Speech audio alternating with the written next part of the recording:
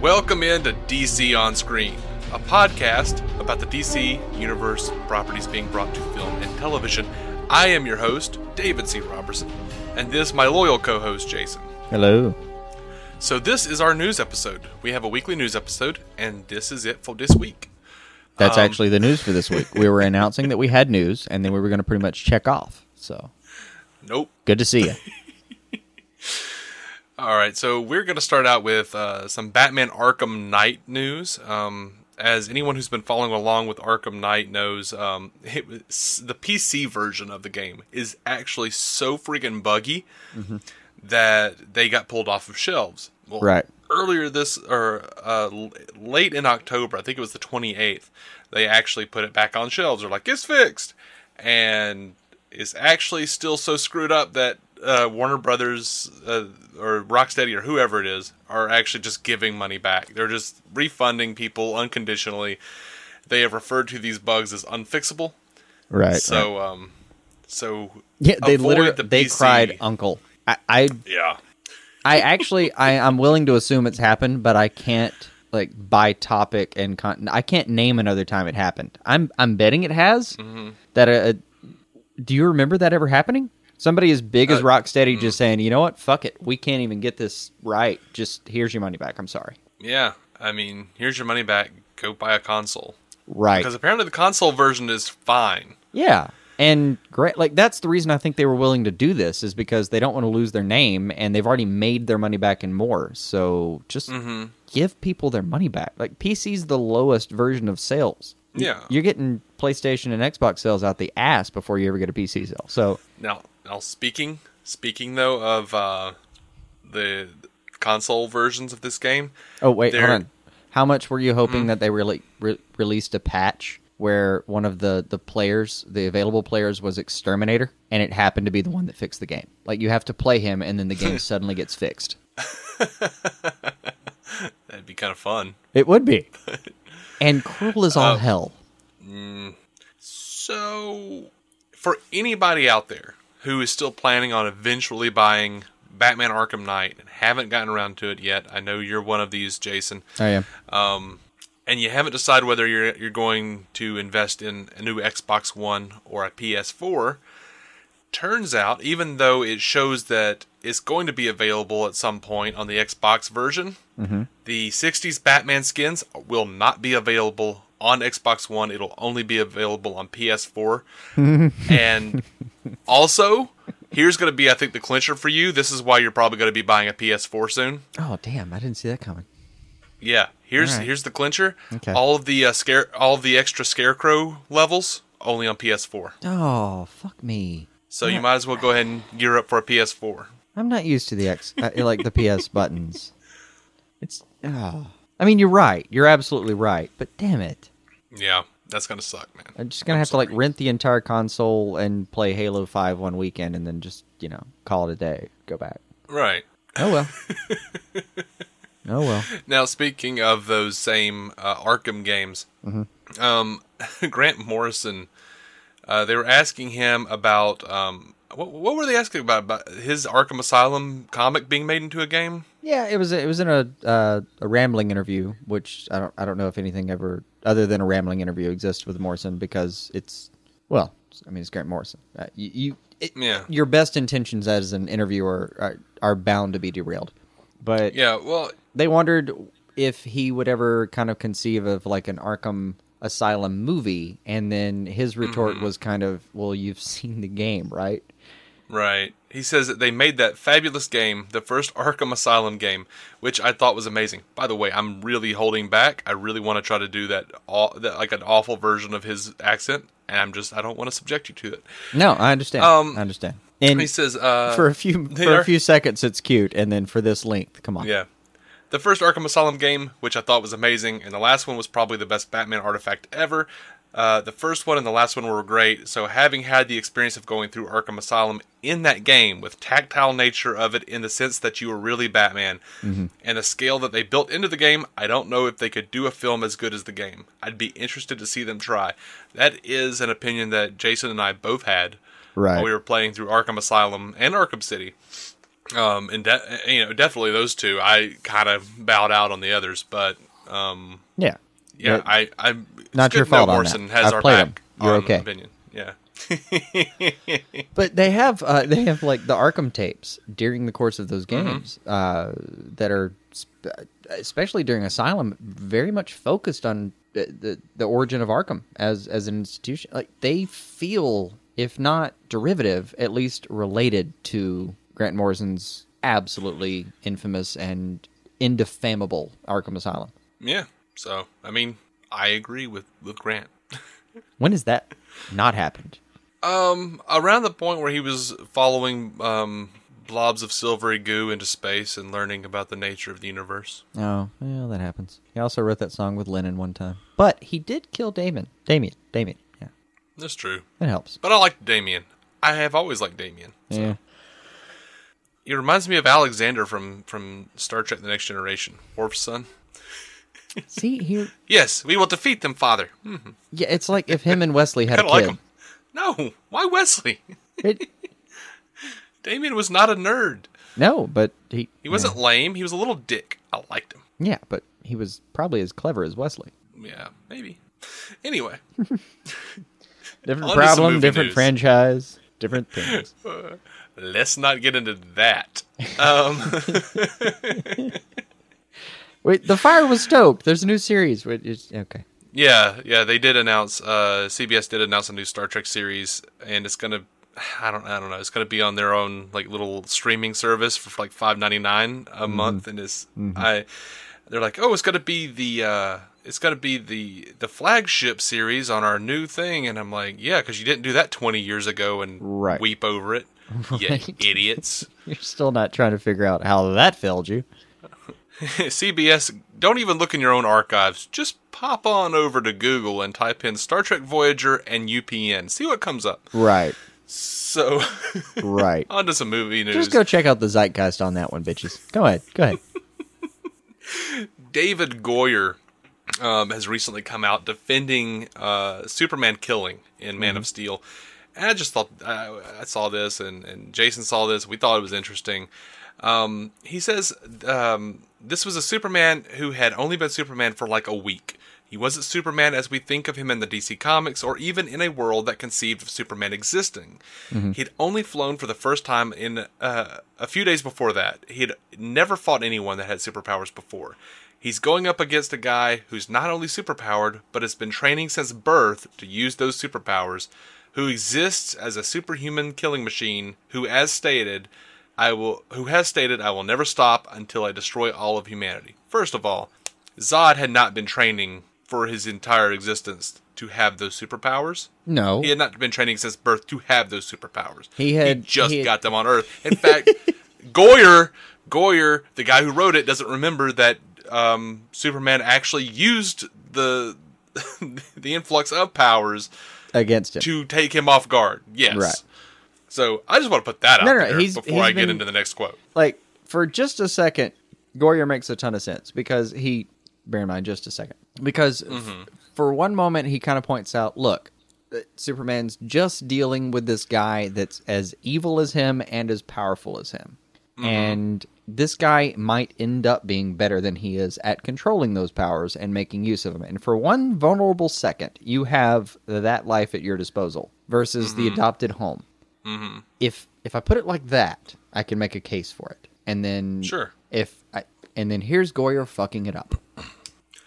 He goes on to say, if you take Superman out of it, what's the right way to tell that story? I think the right way to tell that story is if you take this powered alien who says you can have your race back, but you have to kill your adopted race, the moral, horrible situation to be in is to actually be forced to kill, not wanting to, the only other person from your race. Take Superman aside, I think that's the right way to tell that story. Okay, so he says that, and I kind of feel him, but at the same time, the idea behind the statement is what's wrong. He says, take Superman aside. If you take Superman out of the story, you're writing a Superman movie. Yeah, the movie's named Man Superman, of Steel. Who has, on numerous occasions, taken that chance to either kill or let live and found a different way to go other than killing. That is who that character is at that core. But this is the dude who wrote Dark Knight Rises, so you can't expect him to look at it from a perspective of the character. I know. So once you take Superman out of it, you have effectively not written a Superman movie. Which, by the way, I am again one of these. As I've said before, I'm one of these guys who says Superman has always killed Zod. He killed him in Superman 2. Sure. He killed him in the comics. Sure. He's always killed Zod. Check. What are we bitching about? I'm just saying Goyer's wrong for the reasons that he's giving.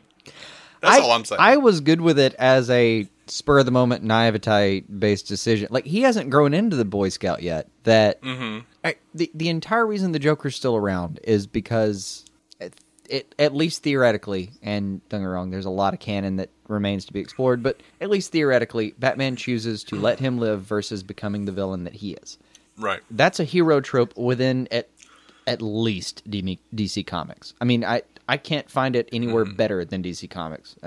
It's a hero trope. It's always going to be there. It's how heroes work. So fine, but at least as a version of Superman being new to this game, not really understanding how to deal with it, and taking care of a problem the way he understood the stakes as they were at that time. Like, he hasn't gotten into the version of him that's going to be the leader of the Justice League, or the person who can lead an entire planet morally. I mean, that nice little pep talk from Ghost Dad was one thing, but shit, it didn't exactly give you the fine points. It was rhetoric.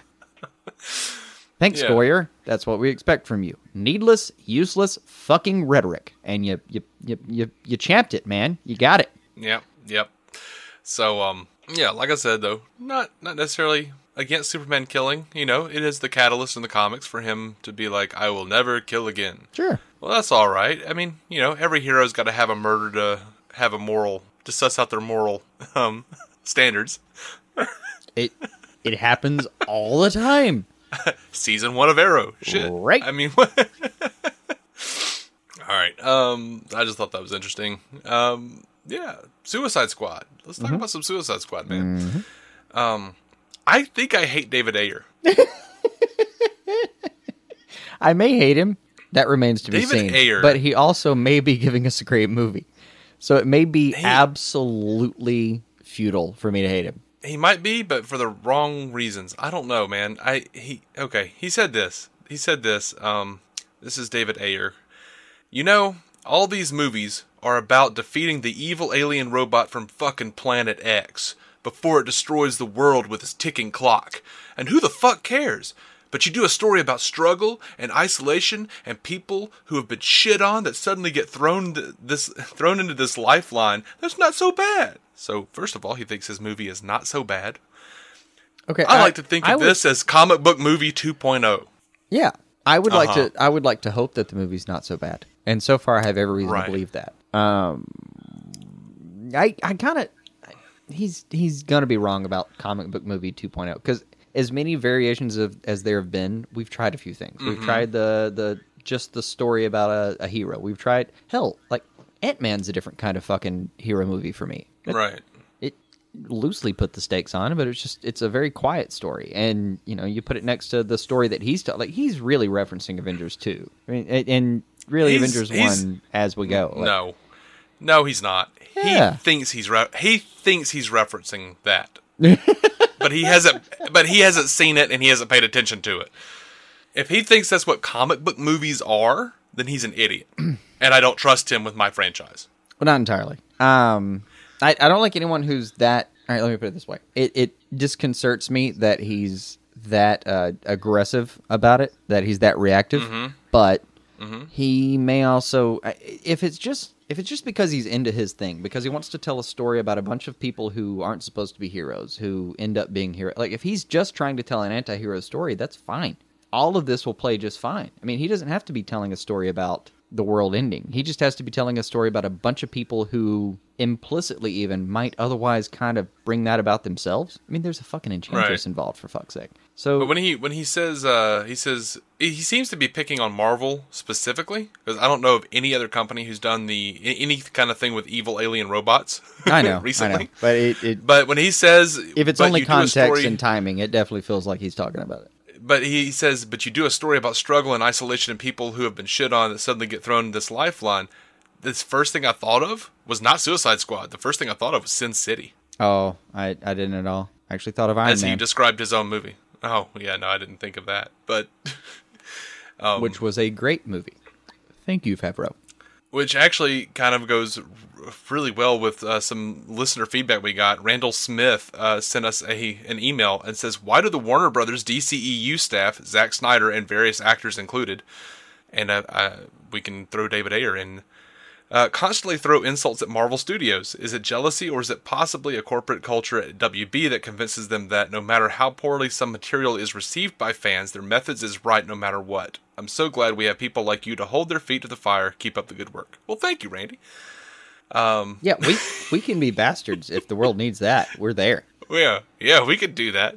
But I personally think I mean, nothing else we're equipped for, but we can be dicks. Yeah, I honestly don't think though that there's a corporate mandate to be dicks. I think that they are just. I think Zack Snyder and David Ayer are both the kinds of guys who really plug into the environment of the fans who are like really competitive against Marvel. Oh, sure. And I think that's why there are a lot of DC fans who are just, Marvel's all Disney and Marvel's like cartoons. And have you seen Daredevil? Have you seen Jessica Jones? I think you're wrong. Right. But I mean, Jessica Jones is going to be all sorts of brutal and rapey. But hey, there's no levity to that trailer. None. So I think, a lot of those Marvel haters are wrong on that. I think every franchise has its tone and it can all coexist. But sure. It does seem to be that the WB people, specifically the film people, because I don't want to rope Grant Gustin and Stephen Amell into this. I think they would show up on Agents of S.H.I.E.L.D. if someone told them they could. Damn right. But Stephen Amell would be standing there in costume next to Paul Rudd right fucking now if you gave him permission. Right, but and bringing it all together, happy as he could be. And I will say this, and we were basically a sister show to the Marvel Cinematic Universe podcast. That has nothing to do with our opinions on the matter, really. It's just we like Marvel too. Yeah. And they have talked about how all the people over on that are running our shit are such dicks. Like Snyder and Ayer are dicks. They just are. Look, there's a chance that there is some corporate mentality to it, where you create if in a corporation you create a competitive mentality. Now you do it on two levels. You do it internally and externally, obviously. So you tell everyone that the other company is bad and that they are capable and should do better. And then you tell everyone within the company that the person just above them isn't quite as deserving as they are, and the person below should be treated better, I suppose. But you create that hostility on purpose. I mean, that's part of how you motivate in that kind of company. I mean, sure, but I'm not sure it's as big a part as what I think is really just, man, they're catching up. I feel like I feel like they feel like they are playing catch up, and that is really affecting their mentality. Yeah, they are. I mean, it's small dog mentality at this point, right? And it's kind of. And I know it sounds ridiculous strange and sad because it's fucking DC Comics, but when you look at just the last few years, when you look at Iron Man Plus, take out the Nolan films, they no longer matter, guys. They're not. What have you done for me lately? Iron Man Plus is one big continuity where everything is growing. The numbers are still there. There hasn't been a lack of retention in asses in seats anywhere. Right. No, fuck. DC's trying to catch even up the on one that. They were. Yeah, even the one that they were worried about, Ant-Man has did fine. Suddenly, the numbers were really good, and it just opened in China, and like the second biggest opening in China. Everyone's really happy with it. Yeah. Sorry. And also, Terry Gilliam is behind it, or Gilliam, whatever that was from Monty Python. He said he liked Ant-Man, still doesn't like superhero movies, but likes Ant-Man. There you go. That's a ringing endorsement. Yeah, I don't know, man. They're playing catch up, and they know that they're doing it numbers wise. They're being told this is a little bit how the corporate mentality works. Though they're being told they're making X amount of money, and why aren't you? Mm-hmm. That is a message they're receiving possibly on a daily basis, if not something kind of close to it. Like people like Snyder, people like Ayer, all of these people are hearing that mentality of why haven't you made me this much money? The film they expected to fail, Paul Rudd still made you that much money. What are you doing for me? Now, keep in mind though, Zack Snyder at best he's a low rent Joss Whedon for the DCEU. David Ayer is one director. Right. They're nipping at Kevin Feige's heels, the man who is crafting an entire universe, who's over all of the, Joss Whedon's and subsequent directors, right, over at Marvel. And so they built it differently because too. DC, like Suicide Squad takes a step that they haven't taken because they're trying an ensemble as part of the base of the pyramid, where Marvel didn't. Yeah, we tried single characters. But I'm just looking at this as like there is no Kevin Feige at Warner Brothers, and if there is, it's kind of Zack Snyder, but not really. I think it is de facto Zack Snyder right now. Right now it is, but if we're looking at whether or not I'm going to side with Kevin Feige, who has, by the way, been nothing but full of class the entire time. Like, he has responded to all of this going, well, yeah, it was not saying we're going to be better than DC or worse, but we're trying, we're doing what we want to do, and I think they're just different properties. Yeah, no, his and you have like that response to basically like Zack Snyder over in the corner screaming, "No, you guys are fags!" Like, right? Wait, that's not a nice response, Zack. You should, dude. That's not cool. Yeah, I've seen him be classy. There's a couple of leaks in the armor where it feels like they've. It's just a couple of times where it sounded like a Chihuahua talking to a bigger dog instead of just I actually have two people. I have noticed Zack Snyder calming down since David Ayer started speaking, because Ayer is worse than Snyder. Yeah, like, that's Ayer the other thing. awful. I haven't. This is what excites. I haven't heard Ayer get really fucking like. He's so upset. He's galvanizing. He really is. He wants it to be this way. He wants it to be DC. He wants it to be this kind of movie and all that. And great. He very much reminds me of the dude from Boondock Saints. I've said it before. Like the writer-director of Boondock Saints. Like, dude, calm your shit. Go get another tattoo and calm the hell down. Right. I don't know, man. On the one hand, it could backfire on us. It really could. And the reason I think Ayer's getting so much, I guess, speech time, the reason he's getting so much of our face time as viewers and people who might give a shit is because he's in charge of launching that many properties at once. I mean, dude, there are a lot of people in that movie. I mean, just doing Suicide Squad with just having Joker and Harley Quinn was enough to be like, these are precious things I'm handing you. Do not fuck them up. Mm-hmm. Like, he really does. He has a huge portion, and like he may be a Favreau. He maybe came in, do his bit, call it for King and Country, show up a little bit here and there, and let someone else do it. That may be it. But he might, yeah. We're kind of hoping that all of this vitriol is going to somehow result in an experience that's just enthralling when it comes down to actual screen time. Well, it's possible. I don't know how to bet on it right now, but it is at least possible.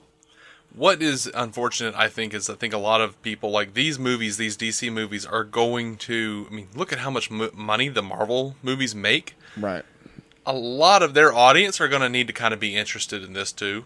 Yeah. Yeah, so you should not be polarizing people on the concept. Right.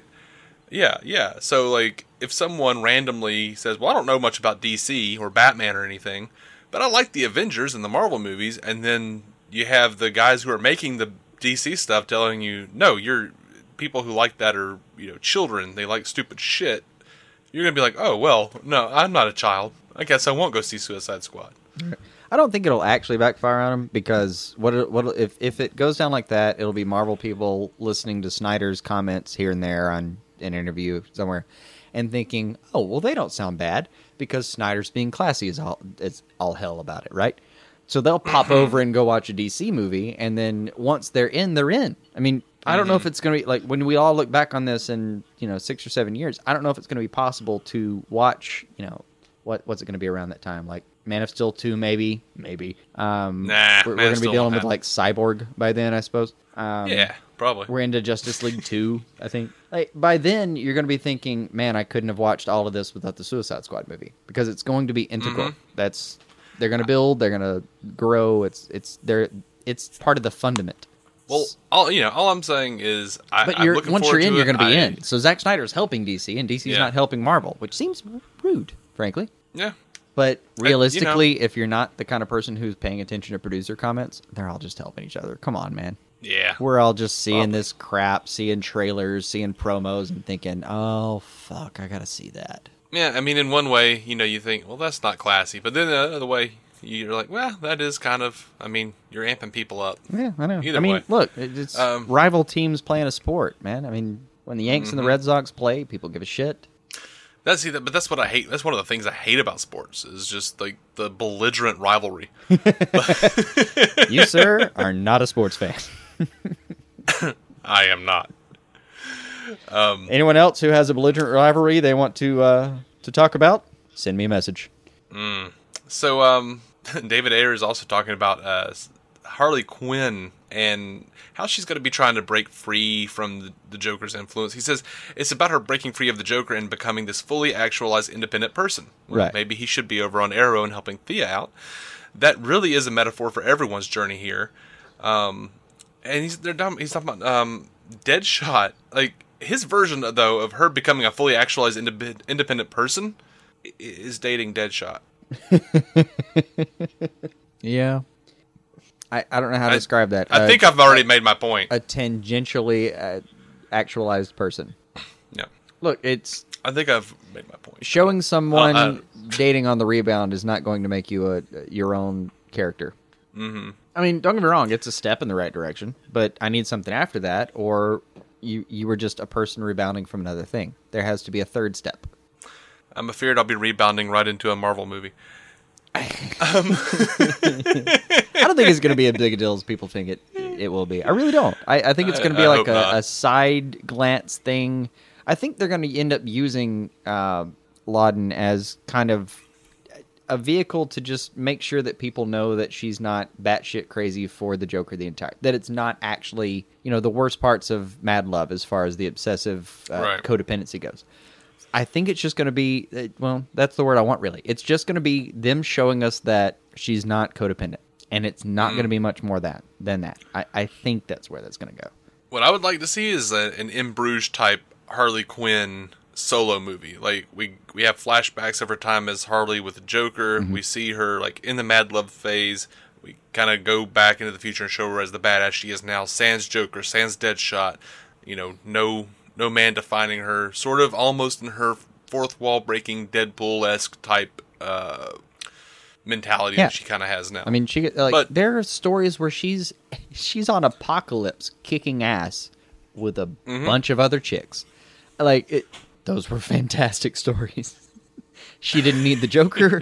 She didn't need Deadshot for some damned reason. She didn't even need Batman to be fighting against it. She was just out there because she thought it was a good idea and kicking ass. All right, on to some other news. So you guys will remember that Nicole Kidman played Dr. Chase Meridian in Batman Forever. Mm-hmm. Well, apparently she's in talks for a major role in Wonder Woman now. Really? Not as Chase Meridian, thank God. But yeah, sure. I would like to see her do something DC related and actually be good. She is a good actress. I've seen her do good stuff. Oh no, yeah. I mean, don't get me wrong. She gets in the wrong movie every now and then, but don't they all? Fuck. I mean, she's talented. She wanders in every once in a while. Right. Shit happens. Kind of looks around and goes, oh, what the hell is this? I'm okay. But, people pretty much think she's going to be Queen Hippolyta. I'd be down for that. That's cool. Yeah. Right? I can totally see that. Now, I have nothing to offer but approval. I don't know. Right? Now, a long time ago, there was a rumor that, it was actually stated that Matthew McConaughey was talking to both Marvel and DC about playing something. See, we don't know what. I saw that. What I saw as a headline at one point was Matthew McKay talking to DC and Marvel. And I assumed the rest of the headline was about which one would have exclusive rights to not be able to cast him in anything. Right. Well, Matthew McConaughey has officially turned down the role of the villain in Guardians of the Galaxy 2. So he might be showing up in DC at some point. Nothing else really on that. Just it might happen. Don't get me wrong. In the right spot, he's a lot of fun. He really is. In the wrong spot, Yeah, he's distracting as all fuck. You know what I mean, right? Yes. I mean, he's Matthew McConaughey. Like, that's the fun part, is he, in the right role, he feels like somebody else for a second. In the wrong role, he just reeks of Matthew McConaughey. Like, all right, off the top of your head, top 3 roles you could see him playing in the DC universe. Oh, fuck, in DC? Yeah. Well, Booster Gold would actually come onto that list. Add a Lark, I'd have to say, what is the name of that guy? Shit. I'm down on it right now. It's one of the strange guys. The Strange Guys? No. It's a name I can't find. It's a name I can't find. I can't do anything with it. I'll look that up through the course of this episode and come back. I really will. I'll have to. Okay. But here's the sad part. I can think of Booster Gold. I can think of this other goofy character that I'm thinking about, and I'll find the name. And then after that, I run out of goofy characters that I think would have enough weight for him to even try. Well, see, I'm not even looking at it from a goofy perspective. I mean, you look at him; he did True Detective. I mean, I've seen him. Like, you look at Frailty; he's done really good. Like Interstellar, he has done really good dramatic work. Yeah, sure. I'd love to see him as Commissioner Gordon. No, not Gordon. I think he could do it. I think he could do it. Honestly, do. I think he could do a lot of things that people wouldn't assume he could. I'm not trying to say like Ben McKenzie is the guy. It's nothing like that. I'm not sure, but I can't think of my guy, so I have no retort. So yours wins for now. Yeah, I mean, I don't know. I'm just. I think it'd be cool to see him pop up somewhere, but I think if I'm willing to roll. Would it be absolutely crazy to say Baby Scarecrow? You know, he did that movie a couple years ago where he was really super thin. Yeah, Dallas looked like Scarecrow. Dallas Hunters Club? Dallas Millionaires Dallas Club? Buyers Club? There you go. Yeah. The Dallas Buyers Club, yeah. There you go. And he was creepy looking. Ugh. I think really he could totally do it. I think he could totally do it. But, I could see him as a Crane. As a Crane, it'd have to be, for me, I think it'd have to be the one that knows specifically who Wayne is and wants to come after him. I know. What you got? I know, exactly. Tommy Elliott. Oh, shit. Hush would be fun. All right, we'll move on You're that. You're not wrong. Hush would be a lot of fun. I'm going to come back at a random point in this episode and give you my the name that I've finally found. Alrighty. Or should I say, all right. There you go. That's a good point. Dr. Light, the guy, the rapey one. Oh.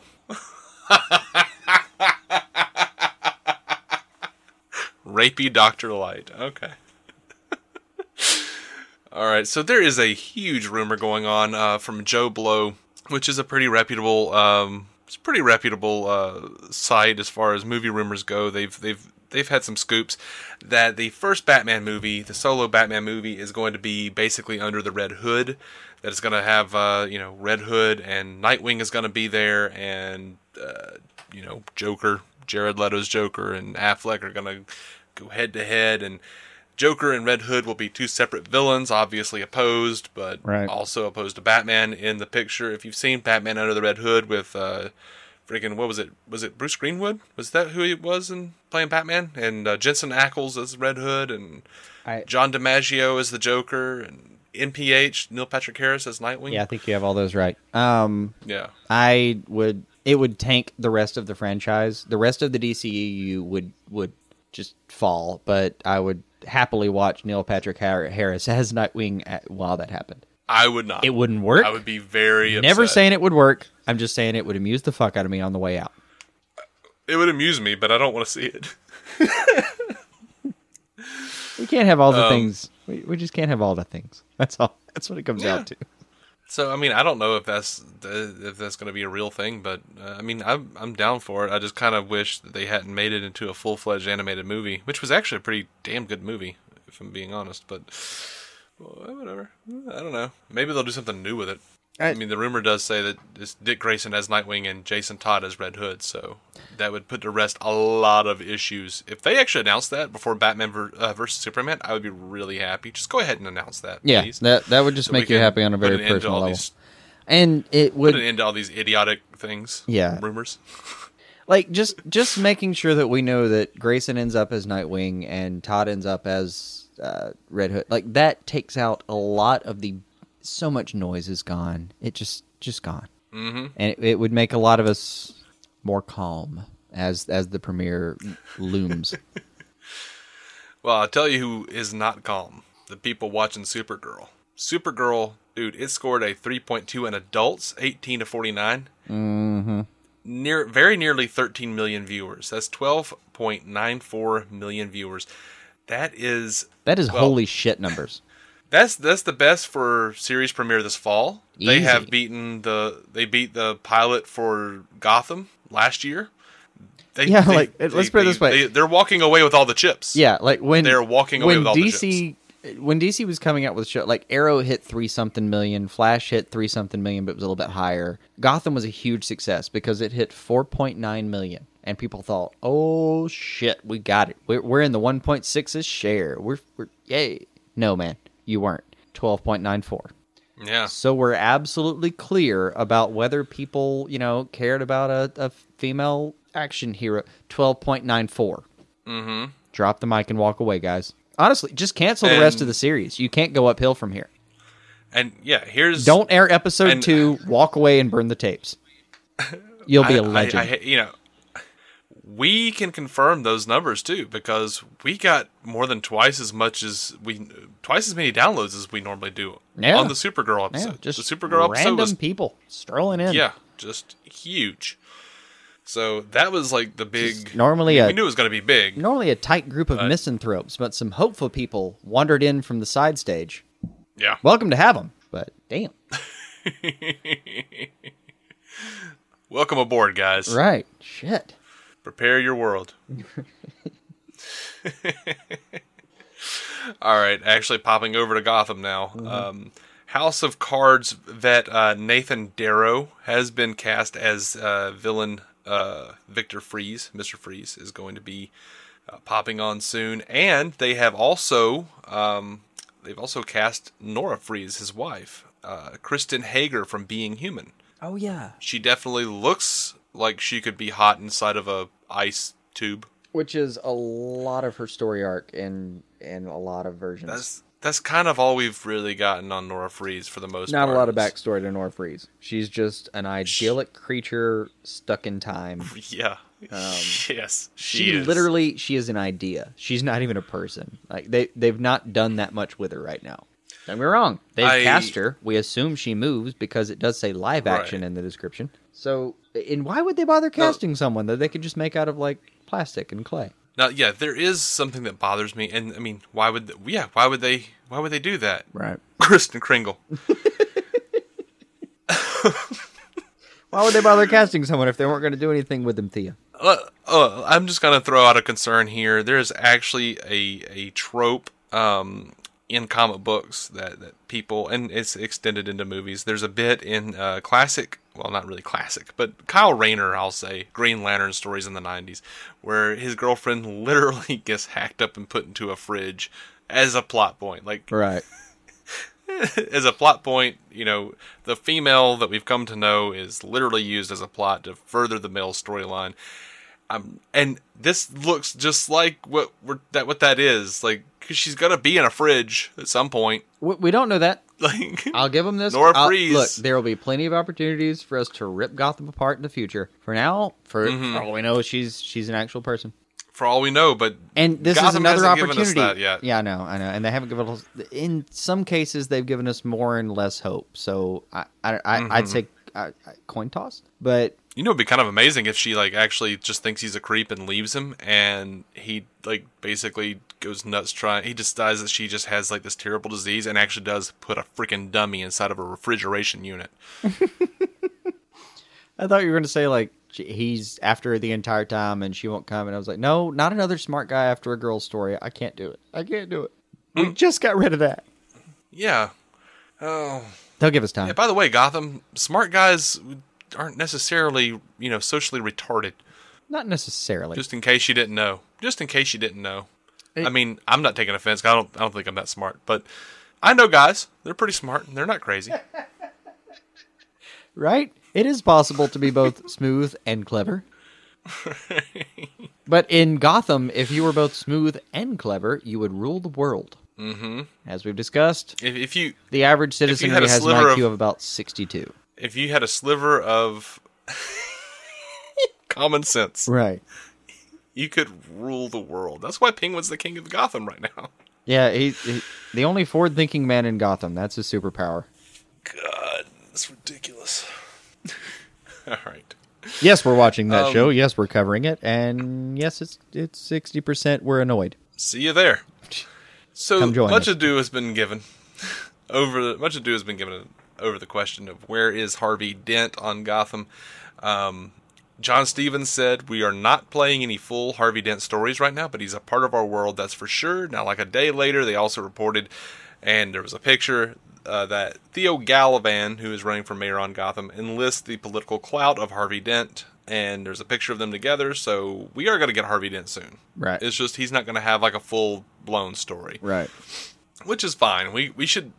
They did it well in the animated series, but I think they should really play that up for a fairly long time. And honestly, I don't even think they should actually get into Two-Face really on this show. I'm fine with at least, let's put it this way. In season 1, the reason we care still is because they gave him a couple of good scenes where you saw the seeds. You saw them growing. I'll take a few more glimpses at that tree in season 2, and we'll get back to it later. You've already got the Rise of the Villains. We don't have to get to Harvey yet. You can wait. I would love to see more and more stuff about it, but I don't want him to actually become Two-Face or anything. Like, the last scene of Gotham shouldn't even be Bruce putting on the suit. The last scene of Gotham should be Commissioner Gordon and Harvey Dent standing on the rooftop of GCPD talking to Batman as he, like, flies away or, like, glides away or whatever. And Harvey Dent, like, flipping his coin and Gordon smoking his pipe. That should be the last scene. That could work. There should be, like, a little, never mind. Everyone goes to their separate corners. We'll meet again in the comics. Mm-hmm. Now, for those of you who, I guess, would be interested for the brief amount of time that you would be able to check this out while it was still going on, Haunted, the 4th episode of Arrow, that I guess it's the 5th. Excuse me, isn't it? It's the 5th episode of Arrow with John Constantine. It has leaked online. It has, but it is a screener, which never makes a difference, frankly. Yeah, but it's there if you want it. Says I guess. Now, given that usually when there's a screener version available, it means they've ripped it previously so they can send it in for awards. Mm-hmm. So they're looking for some kind of award on this one. Not necessarily. I think it is the reason that they have released that one as a screener specifically is to get those reviews in for the Constantine fans, because it is technically a crossover episode and a big tentpole episode for fans. I don't think they're looking for an award on it, though. I don't know what that would be. I don't know. I haven't seen it yet. But as far as additional content goes, Daniel Cerrone did us that favor, right? Like, we've got we've got 114. Like, we've already mentioned this on previous shows, but the EP of Constantine just dropped episode 114. Go find it on Dropback. This isn't like a pirated thing. This is totally legit. Don't feel bad. Go find the thing and fucking read it. Yeah, it is episode 114, the unproduced, I guess, kind of final episode of Constantine. I guess it was the last one written. Final for now, I suppose. We have read it, and now, I remember them saying they had a couple episodes available. Like, I think I remember them saying they had 2 or 3 like written. Oh, did they? Yeah, this was a while back.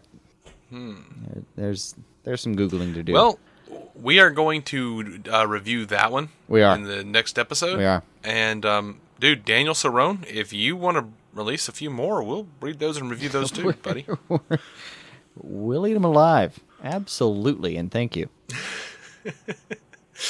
Now, apparently, they did. The Arrow crew did have a hard time getting John Constantine on the show. Yeah, like this is a one-off. If it's popular, they might do it again. They say, but Matt Ryan was talking about how hard it was. He says, they moved heaven and earth to get me here. I was starting rehearsals for a play with Keira Knightley in New York on the 1st of September. And originally, where the episodes sat in the season, I wouldn't have been able to do it because of my schedule. But everybody just pulled together and moved some things around and really made it work. Now, what they wound up doing, though, is like changing the production schedule completely. Right. Which is just ridiculously hard to do. It is. He used the phrase "move mountains," man. They're not wrong. There's a lot of wheels in motion for just a single episode. So yeah, they made it work though. It was worth it, and I feel like it's worth it. And I haven't seen it, but I'm willing to bet it's worth it. And Matt Ryan was certainly appreciative. He wanted to do it. Now he also says a couple other things. He says, talking about his character on Arrow, he says there are certain things that he's doing. He's like picking up a sword and fighting with it that are slightly different. What's great about that episode is that John comes into this Arrow world and everyone doesn't believe or doesn't know about these occult worlds beyond ours. And John's just like, look, this is the way shit is. And he's an arrogant bastard as well, so everyone's a bit thrown off by him. Just putting the trench coat on for Arrow, it did kind of sadden me a little bit. There are 300 issues of that comic book, and there are so many great stories to tell. We were just getting started, man. Yeah. And I weep at the sadness I imagine in his voice when he says we were just getting started. Yeah. We've already gone into that, I suppose, but damn it. Yeah. And we'll go into it more in the next episode. We damn straight will. But come on, look. Constantine sword fighting. And he's I'm down. Yeah. And he's apparently for Arrow, for some of the plot for this episode is going to be that he's going to explain to them, you've been dealing with the fascia. There's a whole set of worlds you've never even seen, never dealt with, never fought against. All of that's out there, and it wants you. Fan-fucking-tastic. Mm-hmm. And it leaves the big question for me personally is there was the rising darkness. That's the phrase they kept using. All of that was available on Constantine. That was the big bad. We didn't know where it was going exactly yet. There was a lot of stuff, a lot of wheels in motion, but the rising darkness was there. And we go over to a series where you have your main bad guy this season is Damien Dark. I'm not saying you make him that on the nose, but can we address the rising darkness? I really hope so, man. It would make me so happy. And conversely, it would make me extremely sad if they don't. Yeah. On one show, Satan's mad. On the other one, come on. You've taken the stakes out a little bit. I don't know. I don't know. I want more. I want more of everything. I know. That's all I know. I understand.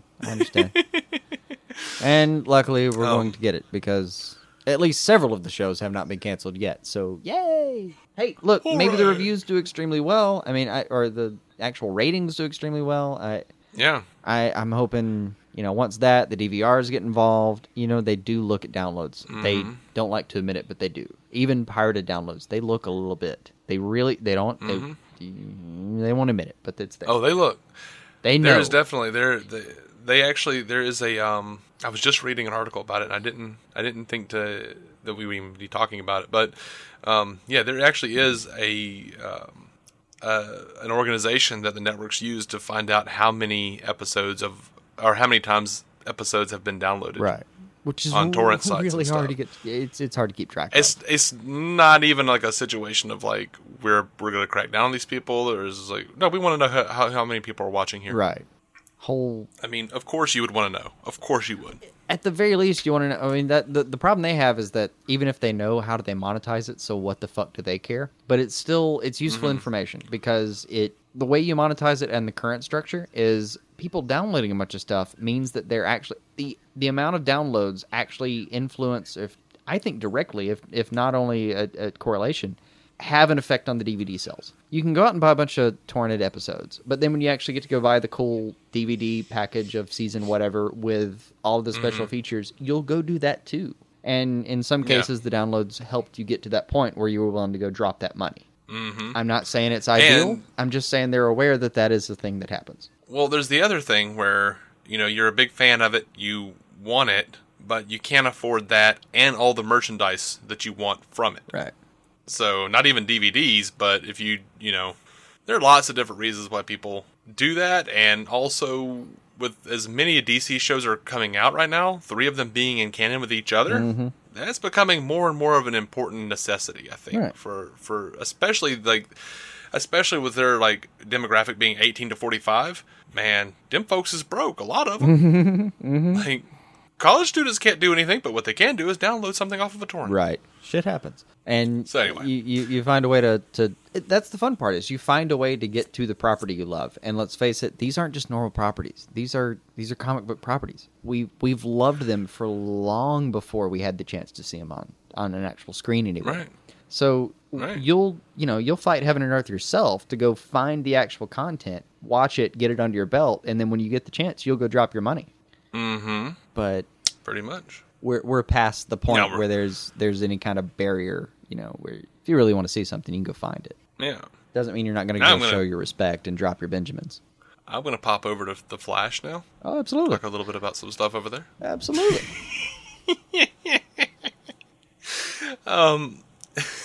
So, yeah, they kind of explain why they brought in Miss West, or Mrs. West, or however you want to put it. Whatever she is now. The useless character we know as having a last name West. Mm-hmm. But apparently there's a use. The EPs say, we always hated on TV shows that it's year 2 and somebody's like, well, Cousin John's coming. And it's like, oh, good old Cousin John, who no one ever mentioned before. It was always weird. The notion that they don't know Wally was sort of where that came from. And then that was the idea that Francine was still alive, and then that whole storyline. Right. So they're looking to bring in Wally West, and obviously they couldn't. They kind of looked at their. I think makes it seem like they planned poorly in season 1, because we know that Wally is his nephew, and we're like, well, Iris doesn't have any brothers or sisters. Okay. And it seems like they just planned that very poorly. It sounds like they didn't set it up. They didn't think they were going to be able to use Wally, and then it came to the point where they realized, wait a second, we can do a whole thing here. But they didn't have there was no way to put it in. So what they did instead is they've thrown in this character who introduced the fact that Iris could have a brother. So now we're going to do this. Mm-hmm. On the one hand, you don't get an out for not planning. On the other hand, I mean, come on, we all forget shit. Yeah, now I'll give him a pass on that. Here's something, though. It at least gives me some hope that there was some reason you brought in this lame-ass character to the show I love so much. Well, get ready to like it a little less. They say that Iris is going to be keeping Wally a secret for a long, long time. It will weigh on her. It will weigh on her, man. That's what's going to happen. I know. And we were so Iris is now proud. We were so proud of the No Secrets. Yeah. They say Iris is now in the position that Barry was in last year. She's keeping a secret to protect somebody. Mm-hmm. I lied to protect you. Mm-hmm. And she's going to find that for all of her anger at Barry and Joe from last year, keeping this secret is not going to be so easy, and it's going to be on her before she finally decides to take some action in an upcoming episode. Now look, they're saying that we're not going to meet Wally until the later half of season 2, so hopefully we won't be dealing with this secret for too terribly long. Yeah, I don't want it to be like plot B or even C. Honest, I don't even want it to be plot D through the rest of it is plot D. Is it? It's the dick plot. To be plot D? Yeah. It's the dick plot. That aside, we don't want it, and they were dicks for bringing it in. Right. I don't even want it to be that. I just want it to be something that, like, every few episodes, there's maybe a minute and a half of screen time about it. Every 3 episodes, that might work for me. It just come on, we have done it. We've done it all. How many times? It was a few months ago. We've called for the burning of the "I lied to protect you" card over and over again. We have, and we had hoped for hope, but we may have found failure instead. I'm going to pop over to something kind of really fun, though. Do that instead. And this is why we have hope. Stephen Amell put out a tweet. He says, "My last scene on that one." I know. My last scene on the Flash Arrow crossover ended like I thought it would, with me and Grant Gustin spooning." Now, the people who actually, I can't remember who it was. There's some fanfic people in there that just lost it, I'm sure. Yeah. Now, someone, whoever wrote the article, they followed that up with it reads, last seen on the Flash Arrow crossover ended like I thought it would, with me and Grant Gustin spooning. Steven, 35, joked on Twitter after they wrapped. I love how they throw in the 35, because it's almost like they're saying, you are too old to be making this kind of stupid-ass joke. Yeah, I don't know what that is. There was a picture right by him. I assume they were just, like, internally, they were just like, I can't believe this guy's 35 years old. And just typed it without thinking about it. And no one caught it and moved on with their day. Like, it just... Right. It's like a 22-year-old. Like, it's just the way it seemed. It was like, so this is the dumb thing he said. And he's 35, by the way. Also, a 35-year-old. This man is in charge of a child. Later that day, Grant Gustin put on his Halloween costume, and it was like one of the worst Flash costumes you've ever seen. Yeah, he bought not even the good version you can get at Party City. He bought the one you can find elsewhere. Right. He says, got to shoot a one-on-one scene with Tom Cavanaugh today for the first time in a while. Right. Called for a photo. And Tom Cavanaugh apparently came back and I guess tweeted or Instagrammed another picture of Grant in that terrible suit and all he said was #cutbacks. I guess all the picture is just Kavanaugh looks really confused in the selfie with it. It's about as playful as I think they probably are in that set, which is probably part of the magic of why we like it. But I really hope I loved Flash dressing up as Flash on the set of The Flash. Made me happy. Really did. Yeah, that's awesome. I do want to say, though, in reference to them playing around on the set... He dressed up as Arrow, also funny. I really kind of hope that the kid playing Wally is just constantly on set for no reason. And that James... Joe, the guy that plays Joe... What is his name? Jesse L. Martin? Jesse L. Martin. Yeah, Jesse L. Martin. That he just continually keeps asking who the kid is, and no one will tell him. Oh, fun. Yeah. I could dig that. They're going to actually tell him live and record it. Right. That'll be part of the revelation in that episode, apparently very late in the season. Right. All right. Well, that's all the news I have, man. Well, did we mention Dr. Light? Oh, no. We decided not to. But we can. Oh, no. We came to a compromise on this. We were going to say Dr. Light's identity's out there if you want to, but you'll see it by the time you see it anyway. So go for it. Oh, was that the compromise? I thought we were just weren't going to mention it because by the time this is out, the show would already be airing. Either way. It was a late version. I will give you this. All right. I finally found my Matthew McConaughey suggestion. Oh, yeah. Go for it, man. I had two left. I want to say one, the one I couldn't remember. Adam Strange. Could not remember his name to save my life. Oh, my God. That would be awesome. It'd be fun, Adam right? Strange? Yeah. That would be perfect. That would be like, that's what the real ending of Interstellar should have been. He just runs off to... just finds a Zeta beam. He's on his way. Right. And my actual third suggestion... Wait, do you have any more on Adam Strange? I kind of wish they had done that, except it would have been Christopher Nolan still in the freaking DC universe. And yes, that would kill me, yeah. Yeah, so... Jonah Hex. Ooh, I can see it. And sadly enough, I felt like they made the right decision the first time with Josh Brolin. I just wish the movie hadn't been shit.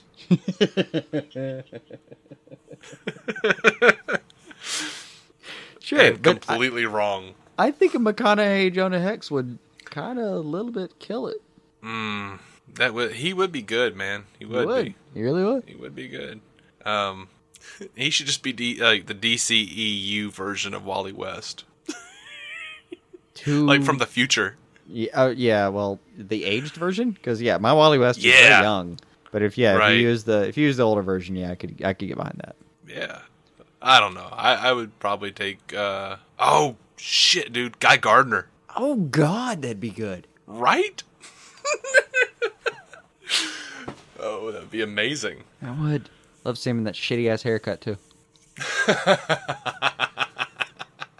It made me happy just to see him in that haircut. No. Yes, sir. No, Jason. Hey, you brought it up. You brought the hair with it. I know. It's not my train, man. I'm just riding it.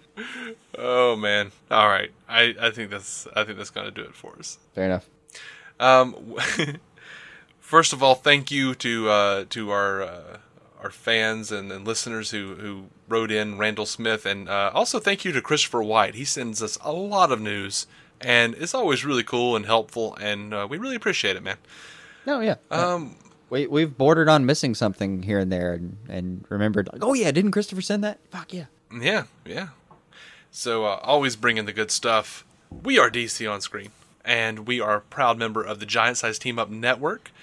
You can find us on iTunes. You can find us on Stitcher. And if you'd like to contribute to the show in any way, first and foremost, I'd ask you to go and give us 5-star ratings on iTunes and Stitcher and some good reviews. Those really do help us out. We do enjoy your feedback, and we will talk to you about that on the show and call you out. Have a good time.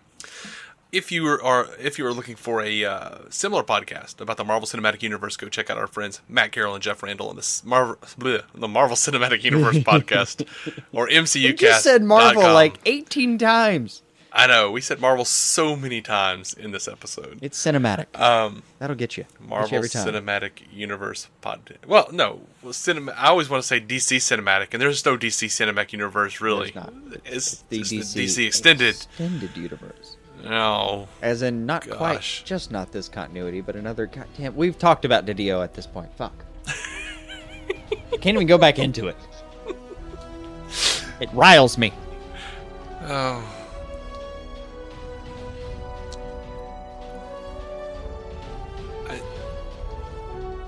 Until next episode, keep some DC on your screen.